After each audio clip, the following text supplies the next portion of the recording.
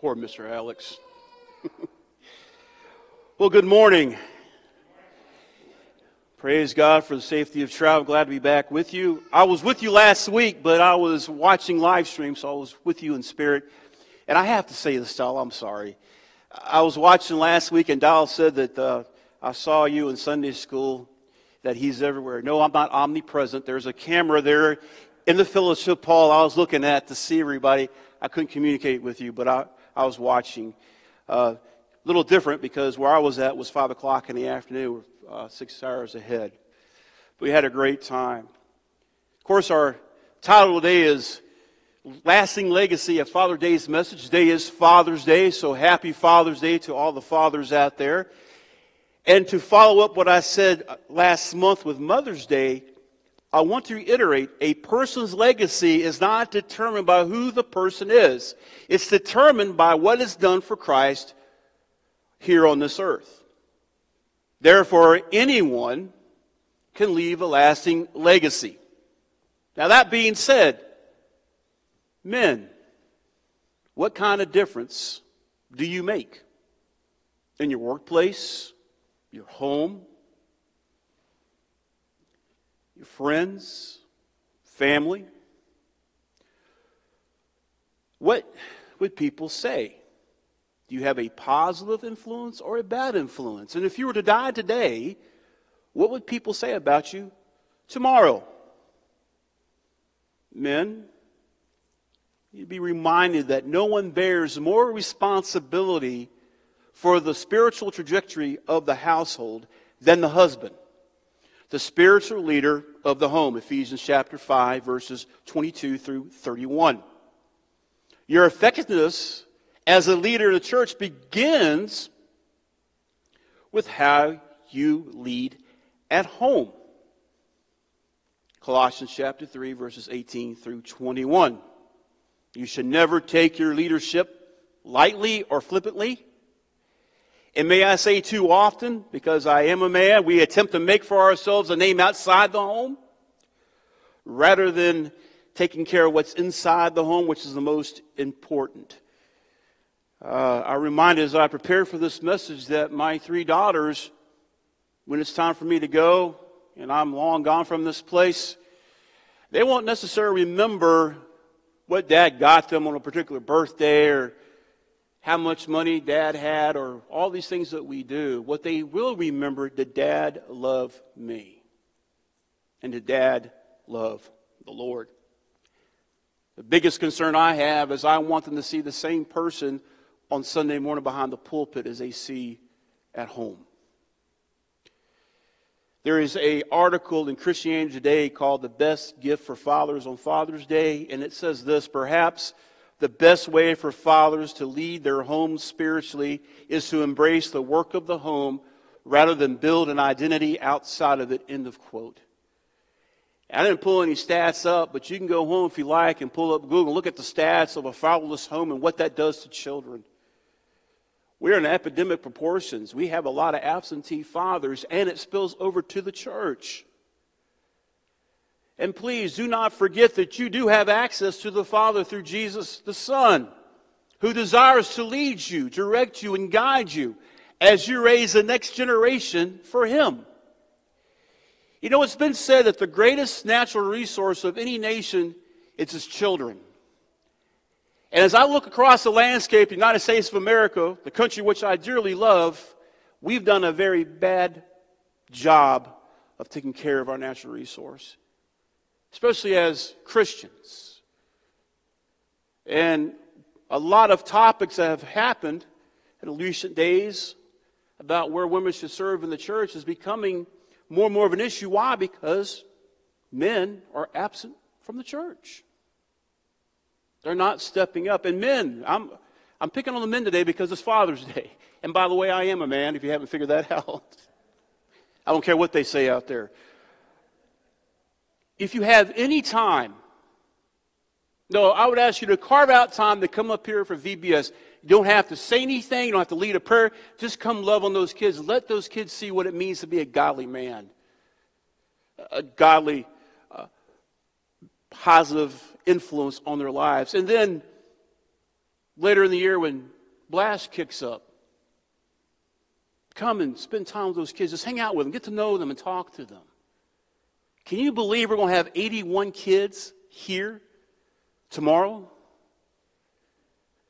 81. What an awesome privilege and opportunity God has given us to share the good news with the next generation. And as we look at our text, we're reminded that Joshua did have direction and guidance because he was God's appointed leader. After the death of Moses, he was appointed to lead the children of Israel over the Jordan River and into the promised land. And our text this morning speaks of his leadership. Now, there's lots of verses in Joshua, and brother, I didn't want to come down to that 3 verses. There's a lot of things to be said about his leadership, but I want to specifically focus in on verse 9. And we'll get to that in just a moment. Look back at verse 7. Now the Lord said or spoke to Joshua, "This day I will begin to exalt you." And the New Living Translation puts it, "Make you a great leader in the sight or the eyes of all Israel." Now this is the first time God speaks to Joshua since his charge back in chapter 1, verses 1 through 9. For example, in Joshua 1, chapter 7, God speaking to Joshua, "Only be strong and very courageous. Be careful to do according to all the law which Moses my servant commanded you. Do not turn from it to the right or the left, so that you may have success wherever you go." That phrase, be strong and very courageous, happens throughout chapter 1. It repeats itself.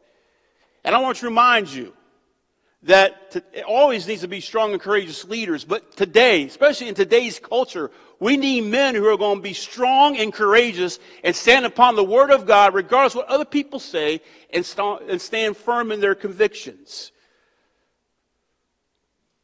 Verse 7, why is he exalting Joshua? Look back at verse 7. "That they may know that just as I've been with Moses, I will be with you." These words are a fulfillment that we see back in chapter 1. Joshua chapter 1, verse 5. "Just as I've been with Moses, I will be with you. I will not fail you or forsake you." And do you know, as Christians, we have that same promise. How many people in the room, I can't see you online because you're watching, I can't see you, but how many people, raise your hands, are followers of Christ? You are a born-again believer, Christian. Raise your hands. You have the promise that God will never leave you or forsake you. Even when I'm faithless and I go out my own way, God is still faithful. He has promised never to leave us or forsake us. And God's presence was important. It was significant. It was vital to Joshua. It reassured him. It encouraged him. And it validated his leadership over Israel. Just like God was with Moses, God is going to be with Joshua. And by the way, men, if you try to lead without God in your life, you're going to fail. You will fail. Now, the initial confirmation of his leadership would be a great miracle. But Joshua was not directly involved in that miracle. He simply gave the instructions to the leaders and the people what they were to do. And here's my point. Joshua heard from God. He didn't alter it. He didn't edit it. He turned around and told people, this is what God says. That's what we need in our men across this great land. Men who will stand upon the Word of God. Don't edit it down. Don't try to sugarcoat it down. But tell the truth and speak it in love. Even though he didn't have a direct involvement in that miracle, nonetheless, this would make him great in the eyes of the Israelites.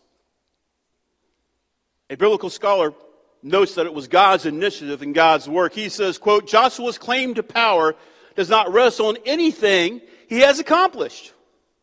It rests on what God has accomplished at the Jordan and on the obedience of Joshua to the words and example of Moses.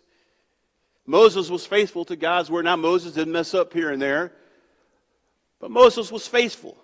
Joshua was too. If you want to be an effective leader, a successful leader, men listen to God and be faithful to carry His word out. Anything that I have success in is not because of Tim's energy or talent or any of that matter. It's all because of God. It's like preaching. What sets preaching apart from a motivational speech is preaching the Word of God correctly and accurately with the power of the Holy Spirit. Because I can speak to you till I'm blue in the face, but I can't change your heart. Only God can do that. And I believe that God's Word is sharper than any two-edged sword that will pierce and get right to the heart. Now, the purpose of God exalting Joshua was not for Joshua's own sake. It was for the people of Israel to know that God was with him. Look back in verse 7. This is the thrust of the word translated that or so that.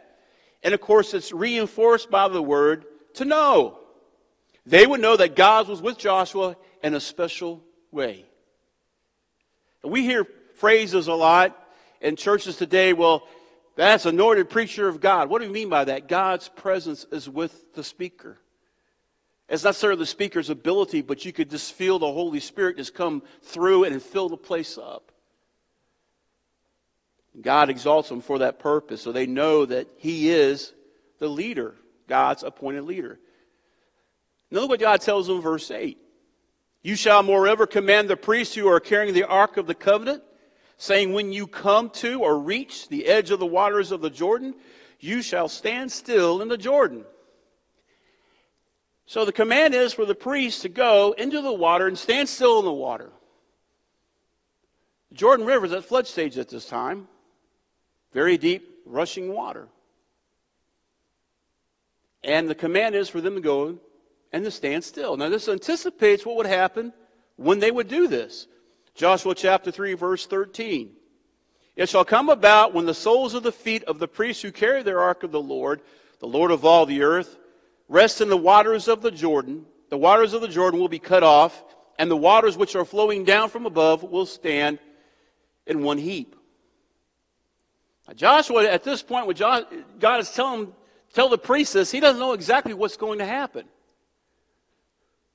But he tells them, look at verse 9. After he receives those instructions, here's verse 9. Joshua said to the sons of Israel, come here and hear or listen to the words of the Lord your God. This is my point, men. That's his leadership in a nutshell. He was faithful and obedient to the word of God. Not someone's opinion, not the latest trend, but to God's word. He gathers the people together to hear it. He tells them that there will be a specific way in which they would know that God was in their midst, that God would drive out the nations. You see that in verse 10. Now, the only reason why Israel was successful in crossing the Jordan, they listened to the words of God and they were obedient to it, carried it out. Now, I'm sure, human beings being human beings, there was probably someone sitting around, critically standing back, thinking there's got to be a better way to cross the river. However, the only right way was to do it God's way. Can I repeat that again? The only right way is God's way. And this is where we have it backwards a lot of times. We come up with all these great ideas. And then when we run out of ideas and we've done everything that we can do, well, the least we can do is pray. No. The most important thing you can do is pray. VBS has been prayed for and prayed for and prayed for. We need to continue to pray for it. Don't stop. That's the most important thing that you can do. And for the children of Israel, it was only after they followed the Ark of the Covenant, which back in the Old Testament was an example of God's presence. After they followed that, they experienced the miracle, and they crossed over. Does it remind you of anything else happened? I mean, years before all this, before the 40 years in the wilderness and all that happened, what did God do when they came out of Egypt? He parted the Red Sea.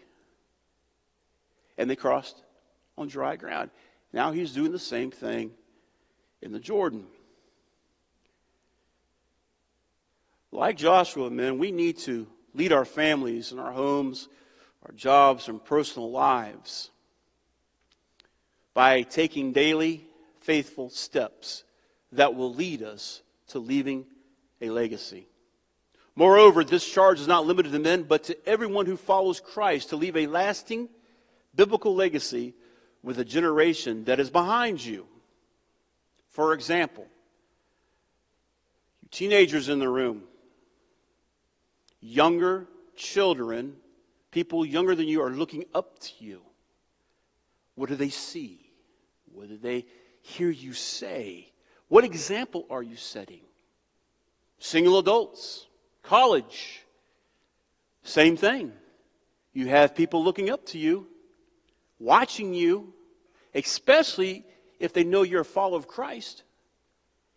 And here's the whole point. It doesn't matter who you are.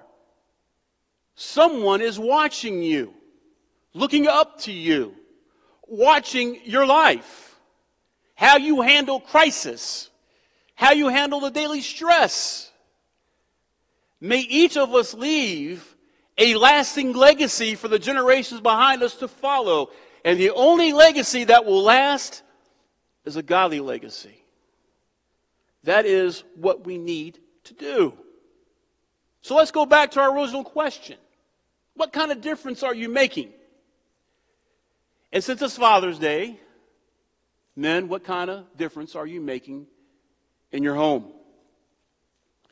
Now, I'm going to illustrate this by going further on with the story of Joshua, but I'm not going to read all the verses. I'm going to tell you what happens. Well, they crossed Jordan, and Joshua commands or appoints one man from each of the tribes to pick up a stone as they cross Jordan. And then in Joshua chapter 4, verse 9, it says, Joshua set up 12 stones in the middle of the Jordan at the place where the feet of the priests who carried the ark of the covenant were standing, and they are there to this day. So as each man appointed to each of the tribes went and picked up the stone for that tribe, Joshua turned around, took those 12 stones, and placed them where the priest stood with the ark of the covenant. Well, why did he do that? Go a little further down in Joshua chapter 4, verse 21. When your children ask their fathers in time to come, saying, what are these stones? Then you shall inform your children, saying, Israel crossed this Jordan on dry ground. For the Lord your God dried up the waters of the Jordan before you until you had crossed, just as the Lord your God had done to the Red Sea, which he dried up before us until we had crossed, that all the people of the earth may know that the hand of the Lord is mighty, so that you may fear the Lord your God forever. It was a memorial. So they could look back and remind themselves what God has done. So when the children grew up, hey, Dad, what's the deal with these stones? Well, let me tell you the story. Now, could it be that instead of proclaiming God's truth and pointing to stones, per se, of remembrance, we're too busy pointing to athletics, academics, entertainment? Now, leaving a legacy means leaving something of worth, of value. Now, while athletics, academics, entertainment can be enjoyable, even noble at times, we must never forget to leave our children with the most important realities of this life and the life to come. To put it more bluntly, it's not Rashonda's job to teach all your teenagers about God. It's your job at the home, men. She is to be reinforcing what's being taught at the home. Our schools are in disarray. Why? Because now the school has to teach morals and ethics to our children. The public school system was never set up for that.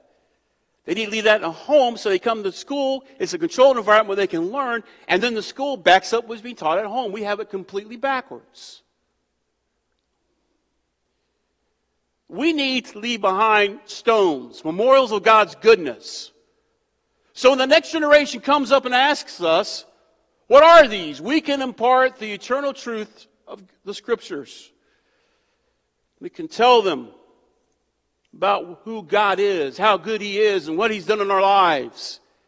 So in turn, they can turn around and pass that on to the next generation. Fathers, men, what is it that you're passing on to your family? On this Father's Day, I ask you that question. And yes, this question has been haunting me for the last 2 weeks. What type of legacy am I leaving behind? Men, we have forsaken our God-given role. It's not one of inferiority that we're inferior to the women. No, it's complementary. Men bring something to the relationship, so do women. It's man and woman join in the covenant of marriage that are to raise kids. That's God's design. It's not a question if men can do this or women can. No, it's all about complementary roles that God has given us all. And where are the men in church? Where are they at?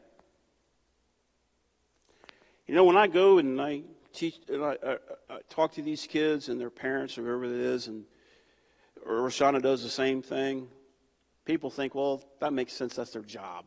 That's what people say. But nothing carries more weight than an ordinary member. I shouldn't say ordinary member, just a person in membership going up to that family or to that child. Especially when there's no positive male influence in that life. They're looking for it. They're hungry for it. And we just sang a song about the good, good father. And that's a very hard song for some people to grasp because the only father they knew beat them and abused them. Not a very good example. But I'll encourage the men here today. We have a very great opportunity to make a difference in the next generations and generations to come. God has continued to bless our children in youth ministry. Now, there's a lot of different reasons why some of these kids don't come on Wednesdays. Come on Sundays from Wednesday night. But I'll encourage you, show up on a Wednesday night. Get with Shonda and see what's going on. Instead of saying, I want them here on Sunday, be willing to cross over and say, hey, what's going on over here? God is doing amazing things. Yes, we want them to come on Sunday, but we're reaching them where they're at. That's the most important thing. But in summary, before we get to any of this, let me ask you a question. Before you can even talk about leaving a legacy, do you know Christ? Because the biggest thing that gets in our way is pride, especially for men. Are you willing to step aside and say, okay, God, I've tried this, I've messed up, you take control. Giving your life to Christ, becoming His disciple, admitting that you're a sinner, following in obedience and baptism, dying to self and raising up in the resurrection with Christ. Have you done that? If you haven't, I invite you to do that today. Maybe you have done that. What's coming in the way? What's stopping you to live up to God's calling in your life? To be the man that God wants you to be. Look, God's not looking for the bright and the best. Look at me, for Pete's sake. I'm not the best person in the world, but God chooses those who are faithful. He chooses people that the world will go, hey, it ain't nothing about him, but He uses some of the most ordinary people to accomplish the most extraordinary things. If you think about it, one day people might look back and say, who ever thought that God would use Forestburg Baptist Church, the men and women, because they said, you know what, we're going to be faithful. We're not quite sure how it's going, but we're going to be faithful, that it started right here. It can happen. I firmly believe it can happen. But regardless of what God chooses to do and not do, we have to make our commitment now to be faithful. To be faithful men of God who will lead courageously and stand upon the unchangeable Word of God. To be that solid witness that is standing upon the solid rock, which is Christ Himself, proclaiming His truth in the world that has twisted and turned everything upside down. People are hungry for it. They want to hear it. And that mission, as I told the kids, God has given all of us to proclaim the good news. God's kingdom is at hand. Heavenly Father, we thank you for your word. We thank you for this wonderful opportunity we could come together as brothers and sisters in Christ and lift high your praises. Father, I especially pray now for my fellow brothers, all the men within the sound of my voice.